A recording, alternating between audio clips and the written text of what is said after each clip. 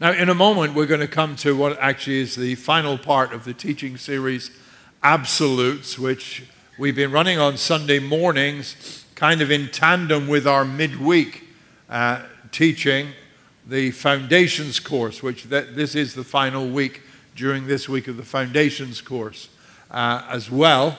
And a couple of things coming up I want to make you aware of.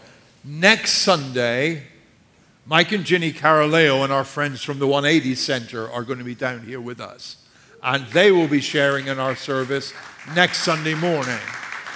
Okay? Looking forward to seeing them. Looking forward to hearing the testimonies of changed lives and to hear how the ministry there is developed. That's next Sunday. The Sunday after that, which is Thanksgiving weekend, a good, long-standing friend of ours, Jill and my friend, Ian Jennings from England is going to be here. Ian's been here before. He spoke in person and he spoke to us via video as well. And Ian's going to come and spend Thanksgiving with us. And so I said, hey, that's great. Can you preach on Sunday? Because I want to get the good of it while he's here. He's a great speaker and just a wonderful guy. So Ian is going to be preaching that following Sunday. Okay, now we're into December. Are you with me? We are, believe it or not. The Sunday after that, we're into December. And December means we will be lighting the Genesis Christmas tree that Sunday. And there will be a visitor from the North Pole who will be hosting breakfast that Sunday morning as well. So we're going to kick off Christmas the first Sunday in December, and that's going to be a great time. By the way, just thinking forward, if you're planning your Christmas time, here's what we're going to be doing. Christmas Day hits on a Sunday this year. What we're going to be doing is this: 2 Christmas Eve services on the Saturday. They are going to be early services, 3 o'clock since it's a Saturday, and 4:30. And then there will be no services here on Christmas Day. Okay? So Christmas Eve, 3 o'clock, 4:30. Hope that's going to work around many of your schedules. But also, whole idea around Christmas, it's a great time to invite family and friends and get them to come. So we're getting into that season now, thoroughly looking forward to it. I love Christmas. It's the shining light of winter, the most miserable season in the year. And sorry, I was made for warmer climates. But there's Christmas right there to brighten it up. So that's the plan going forward. So today we're going to come to the last part of our series, which we called Absolutes. You know, when I was a kid, we lived quite near to the quite near to the sea, to the shore, to some beautiful beach resorts. And one of the things my mother would do regularly through the summer break was she'd take all of us kids to the beach. My grandfather worked for the railroad. We didn't own a car, but my grandfather worked for the railroad. She had passes to get on the train. So she used to take us all, 4 of us, off to the beach on a regular basis. In fact, we were at the beach so much that one time, a woman came across to my mother who was sitting at the beach, pointed to my brother and I, and this is kind of, I'm quoting it in 50s verbiage. She said, "Did you adopt those 2 African boys?" Because we did. We got so dark in the summer from being in the sun that she really thought that. We loved it, and we'd go there. We'd arrive at the beach, and we couldn't get into the sea quick enough. We spent as much time as we possibly could, probably the whole of the day in the sea, except for that 45 minutes. It was a scientific fact, according to my mother, that if you went swimming within 45 minutes of eating your lunch, you would drown. Right? And she hammered that home to us. And it would be the most torturous 45 minutes of the day. What's the time, Mom? What's the time, Mom? What's the time, Mom? It was the most, and she stuck rigidly to it, because 46 minutes and you were safe. 44 minutes, you die. Like this, you know. There's no question about it. So the one thing my brother and I used to often do during that 45 minutes of purgatory was we would go fairly near the edge of the sea, and we would build as magnificent a sandcastle as we could and make it ornate as we could within the given time. And it helped these torturous moments to pass. And then as we were given the all clear, we'd go back in the water and see our incredible architectural genius be totally destroyed by the waves. Of course it did. Of course it did. Because apart from any other reason, it had no foundation. And your faith and mine will be destroyed unless we ensure that it's built on a solid foundation. That's why we've been doing our teachings this fall, both during the week and on Sundays. That's why we say there are certain things that are absolutes to us. Because if you believe everything, in the end it means you believe nothing. There's got to be certain things that we say, these are our non-negotiables, these are our absolutes. So on Sundays we've been going through some of those, and we've been doing it by going through our statement of beliefs, which is on our website. You'll find it there under the tab that says Our Story, and it's in sections. And I've gone through those sections. Charlotte took one of those sections the other week, what we believe about Jesus. I talked about what we believe about God, what we believe about the Bible, what we believe about the Holy Spirit. Last week I preached about what we believe about heaven and hell and eternal destiny. And this week in our final part, I want to take the paragraph that says what we believe about the church. What we believe about the church. The outcome of union with Jesus is that all believers become members of his body, the church. There is one true church universal comprised of all those who acknowledge Jesus as Savior and Lord. I want to start at that point. That's the introductory statement. It's quite a long paragraph. When we put our faith in Christ, we become a part of what the New Testament calls the body of Christ. That is, we become part of his church, the church universal. One of the things I think that is quite miraculous about the church is that wherever you go and you connect with a group of believers, you actually do feel connected. I was thinking as I was preparing this, and I did my best I might have forgotten a couple of places, but to the best of my knowledge, I've preached in 20 different countries. So having preached in, worshiped in 20 different countries, I'm going to tell you this, it's a marvelous place to go to other places where their culture is different, where their lifestyles are totally different, where their language is different, and still start to praise the same God and realize you're part of this whole thing. And I love that. I love that. That is the church universal. It is God's church all around this world. The beauty is that as you and I are worshiping God here this Sunday morning, we have brothers and sisters, part of the same family of God, who are all around the world. People we will never meet until we get to heaven, but who are followers of Jesus, who are singing God's praise this Sunday, who are listening to God's word being preached this Sunday, just like we are. What God is doing here at Genesis is remarkable. But it's only tiny in comparison to what God is doing worldwide.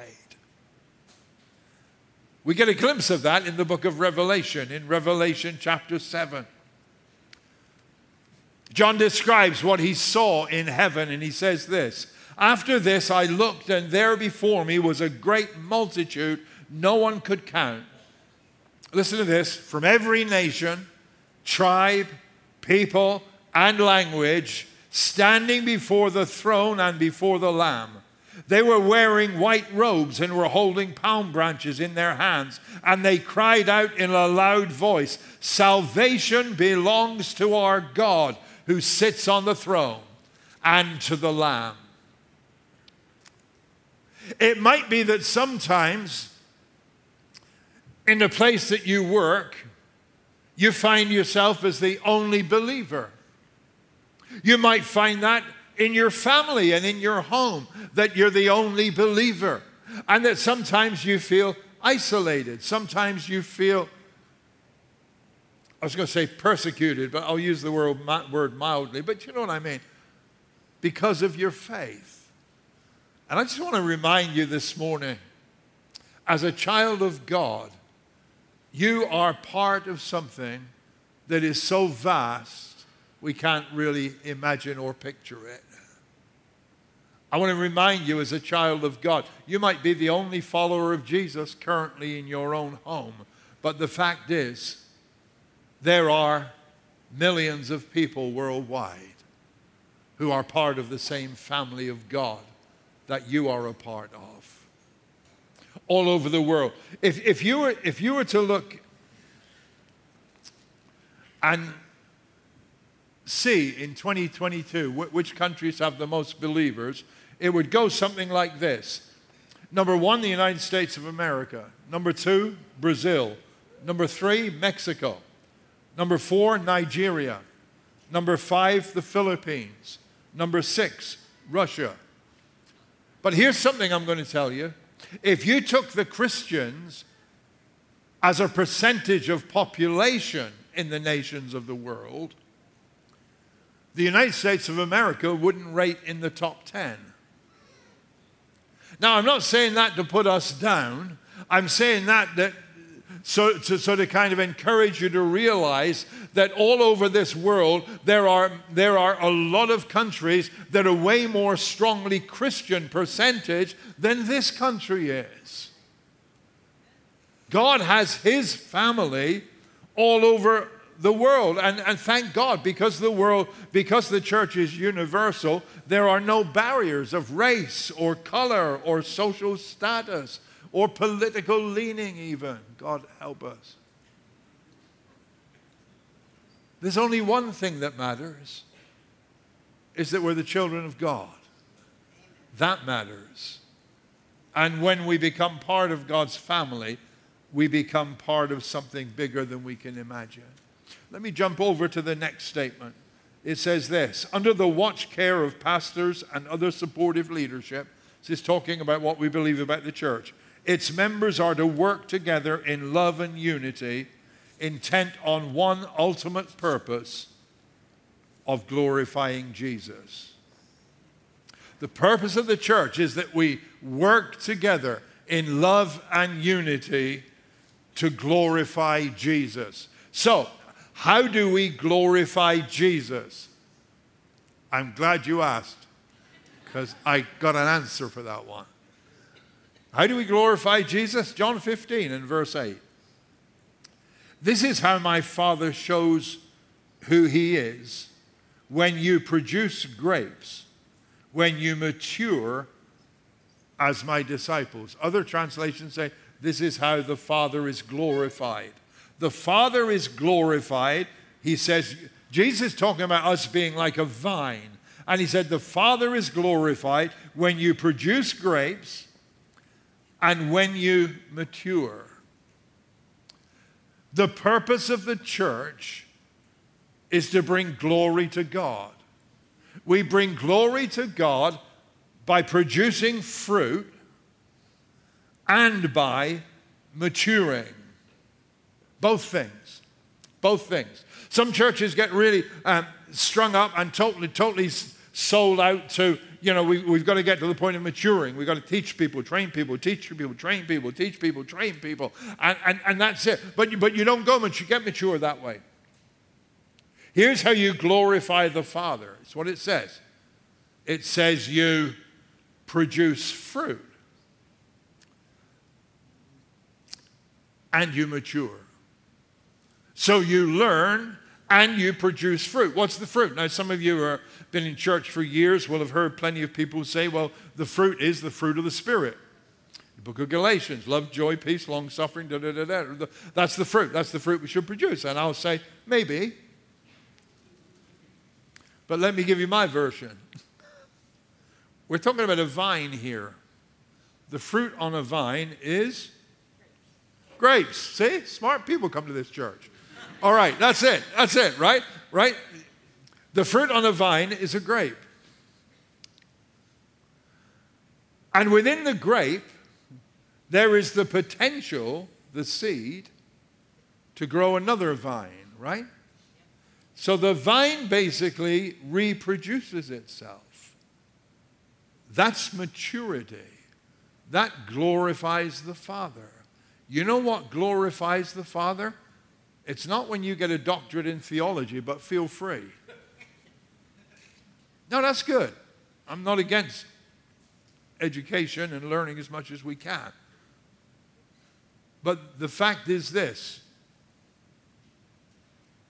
If it's all information and knowledge and no outlet, you're going to blow up. Right? There needs to be an outlet. You know what the outlet is? The outlet is I'm sharing my faith. I'm sharing my faith. I'm sowing good seed so that there is the potential for me to reproduce and influence others towards the kingdom. That's God's goal for the church. God's goal for the church is not we kind of close the doors and say, here we are, there's a fair crowd of us. This is really good. Let's make sure nobody disturbs it and we don't get anybody in here who's not like us. And let's just set our course for heaven. No. No. The Father is glorified when we are fruitful. And every life that we impact to some degree for Jesus, and every person that we can leave a positive impression on for Christ, is the potential of fruit being born and that person coming into the life of God. God did not save us so that we be signed, sealed, delivered for heaven. Everything's good, thanks. God saved us so that we could glorify Him by bearing a lot of fruit. Are you with me there? That's why the church exists. You may have heard me say before, the church exists for the good of those who are outside of it. Any of you ever heard that? Right? The Father is glorified when we bear much fruit. So two things God wants of us. One is we grow, we mature. That's why we do teaching. That's one side of it. But the other side of it is there have got to be outlets as well for what we know already of God. And there have got to be opportunities so that we can impact others for Jesus. And both of those happen best in community. In Psalm 1 it says this, blessed is the one who does not walk in step with the wicked, or stand in the way that sinners take, or sit in the company of mockers, but whose delight is in the law of the Lord, and who meditates on His law day and night. That person is like a tree planted by streams of water, listen to this, which yields its fruit in season, and whose leaf does not wither. Whatever they do prospers. Spending our time connected to the right people will produce the right results. So one of the reasons we are totally convinced that church is part of the plan and the purpose of God is this. Church gives us family. Church gives us family. It gives us a specific, local, definable group that we can identify with. So when we come to faith in Christ, we become part of the church worldwide. But what we are here is we are a local expression of the church. So Genesis is a chunk of the church or a small piece of the church worldwide. Colossians 2 verse 6 says this, so then just as you received Christ Jesus as Lord, continue to live your lives in Him, rooted and built up in Him, strengthened in the faith as you were taught, and overflowing with thankfulness. The Scripture says you need to continue to live in Christ, to continue to be built up in Christ. It's an ongoing thing. And God never intended us to make that journey alone. God gave us family around us, church family. You all know that way back in the beginning of creation, God saw everything that was good, and there was one thing he saw wasn't good. Genesis 2 says the Lord said, it's not good for the man to be alone. I'll make a helper for him. Now, all you ladies know that already, right? It's not good for a man to be himself. Don't nudge your spouses. Just be nice. God says, not good for me. God didn't make us for isolation. God did not make us to be alone. God made us for community. God made us for family. That's how we're wired. And that's true in so many aspects of life, but it's particularly true in our spiritual journeys. God made us to be connected. God made us to be part of a church family. And that basically is what the local church, the individual church, is intended to be. It isn't just a building where the same people come and have service on a Sunday morning. That's not church. You can have a bundle of bricks, a stack of bricks, and you don't have a building. But if you've got a load of bricks that are really joined together, you've got a building there. And what God intended was that every individual church would be a group of people who were connected together and would be like family. And every church says they are it, but most churches struggle to get there and then to maintain it. Somebody, I forget who it was, forgive me, but last Sunday morning I was just standing before service, just somewhere outside of the barn doors there, and somebody said to me, what do you think when you look around here? And I looked around and I saw folks all over the place. Cafe tables were full and people were sitting, hanging out and talking. And there were groups of people out in that area who were standing around and chatting. And there were tables over here that were full of people talking. I said, you know what I think when I look around this? I love it. I love it.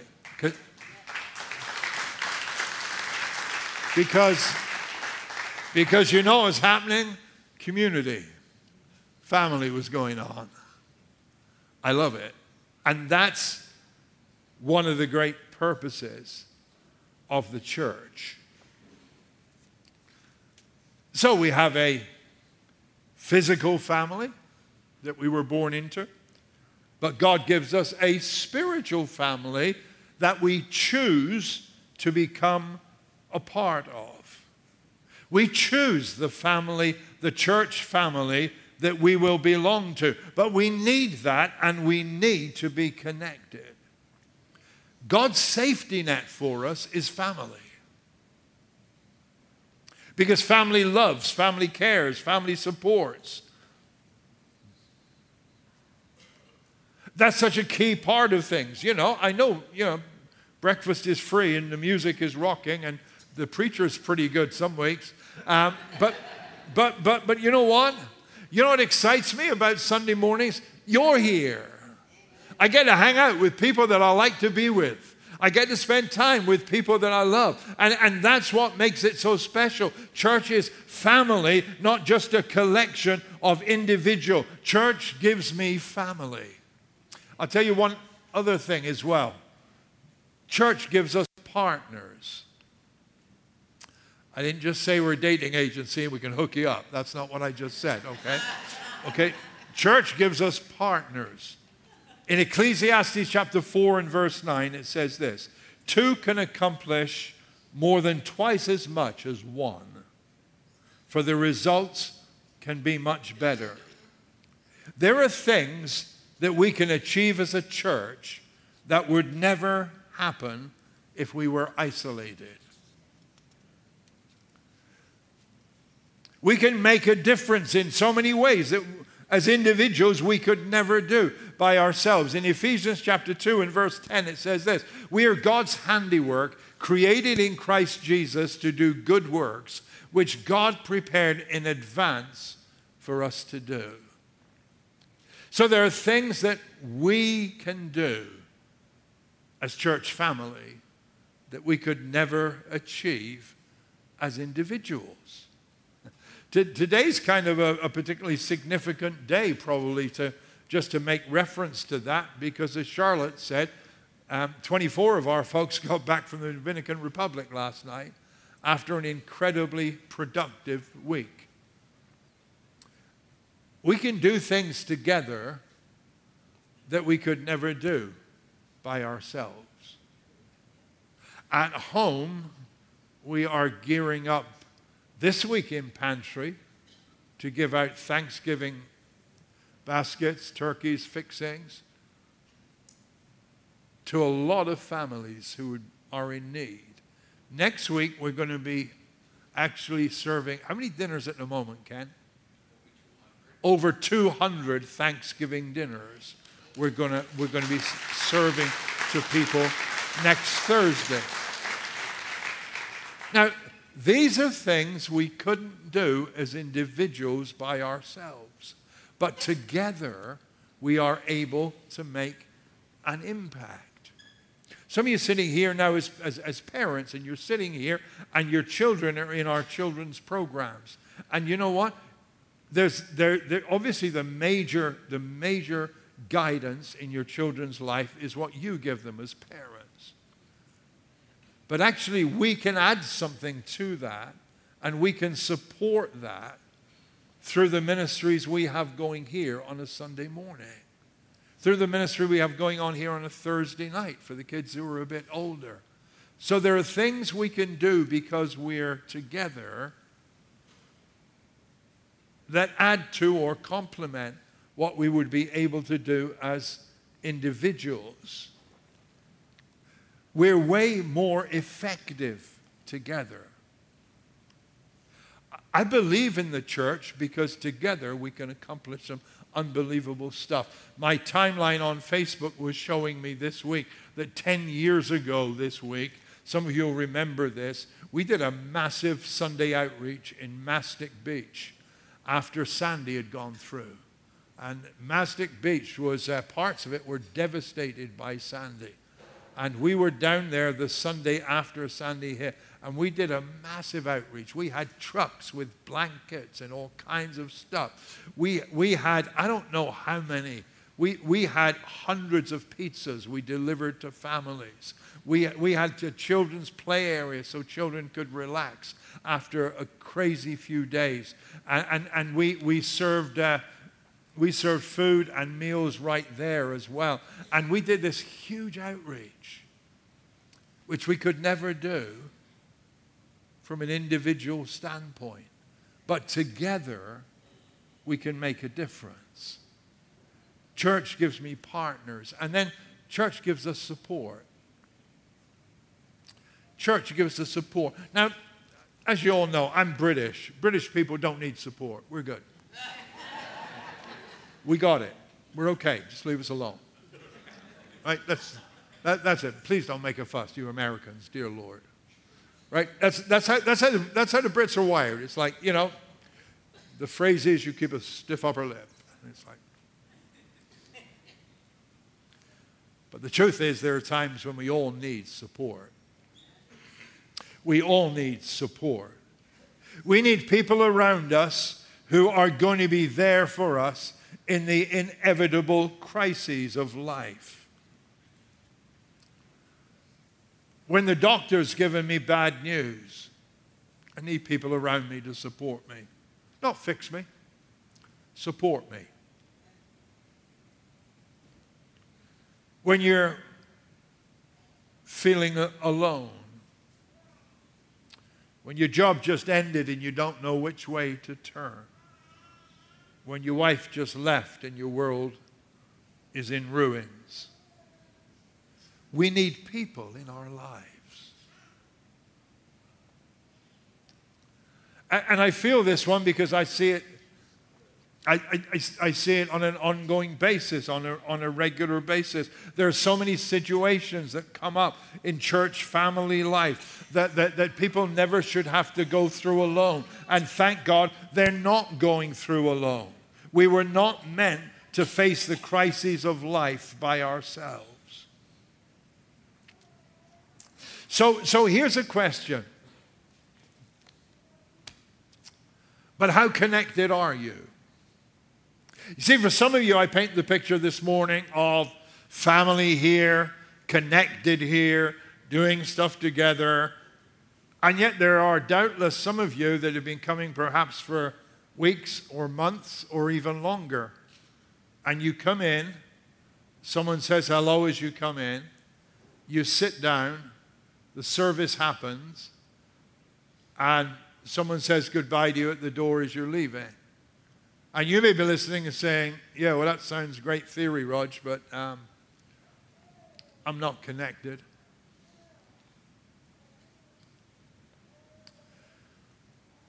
Now, here's what I'm going to say. And if this is your first time here, I'm a nice guy, okay? All right, please, everybody else, don't laugh at that. You've got to vouch for it, all right? Okay, I'm a nice guy. But one of the things I do, there's a great phrase in the New Testament. It's called speaking the truth in love, right? So I'm going to take a second to speak the truth in love. If you don't feel connected, what are you doing about it?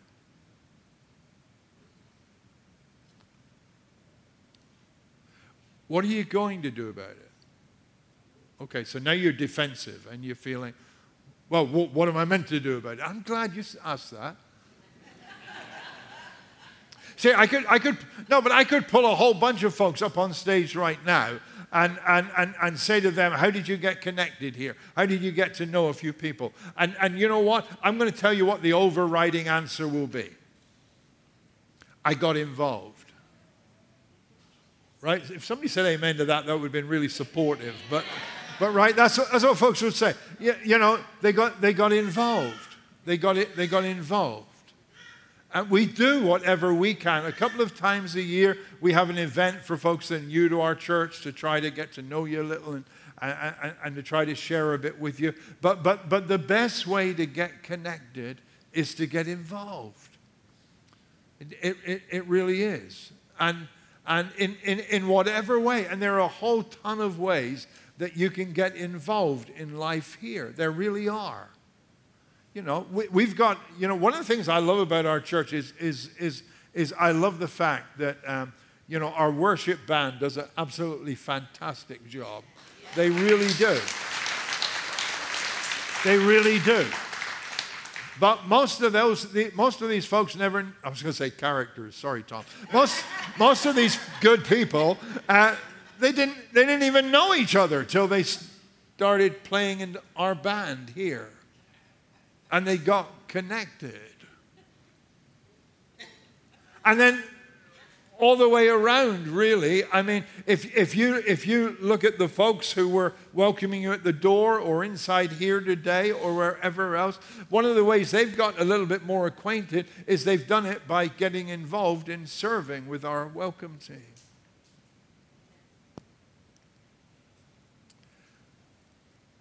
Or we could talk about the multiple aspects we have through our Grace Care outreaches, where there are opportunities to get involved. And as you get involved, you're going to get connected. You don't get connected sitting behind someone's head and looking at the back of their head. There's got to be more to that. And you get connected as you get involved. And if you want to kind of know the next stage or step of that, then myself, Charlotte, Faith, Steve, who's our worship director, we'd be really happy to talk to you. Because, you know, something happens when you get connected. It's like, this isn't a boat I'm a passenger on anymore. I've got an oar and I'm making it happen. And you know what? That feels good. It feels good when you're part of making it happen. And that's one of the ways you get connected. And when you're connected and people get to know you, you get support. And that's where you see the church at its best.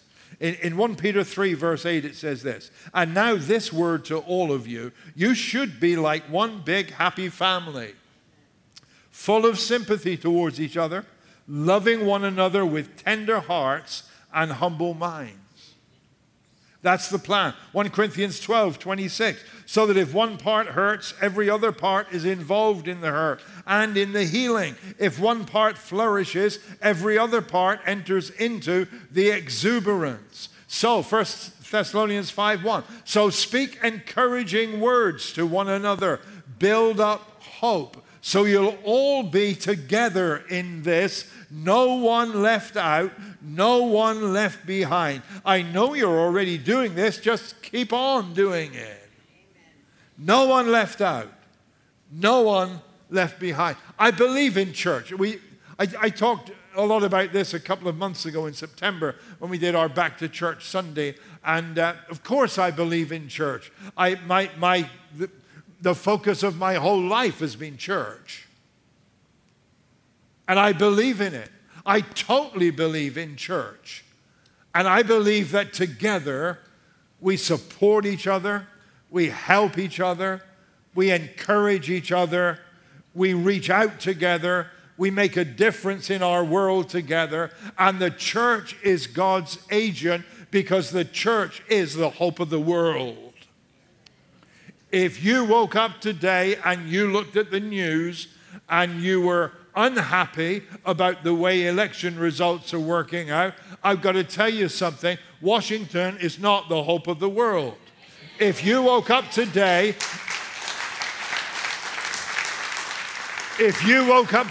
and you were deliriously happy about the election results, I want to tell you, Washington is not the hope of the world. It's not. It's not. Politicians aren't the hope of the world. Jesus is. And Jesus has chosen that the good news should be declared to the world through the church. The church is the hope of the world. And here's what I want to tell you. 5 days after the election's over, the church is still here. We're still going. We're still moving forward. We're going to keep moving forward. Keep your focus on the things that really matter. Don't let the things that are of lesser importance become big things in your mind. But keep your heart on this. Jesus loved the church. Jesus died for the church. And we are privileged to be part of his church. And we are his agents for change in this world. It's up to us. So, 3 things in conclusion. Number 1, listen, folks, value your church. Value your church. It's not perfect because you're here. It's not perfect because I'm here. But it's our church. Value your church. Be committed to your church. Be committed in any and every way you can. Be a part of the life of your church. And invest in your church. Your time, your talents, your finances. Invest in what means a lot to you and matters to you. We believe in the church. And I thank God for this church. Let's stand and pray together.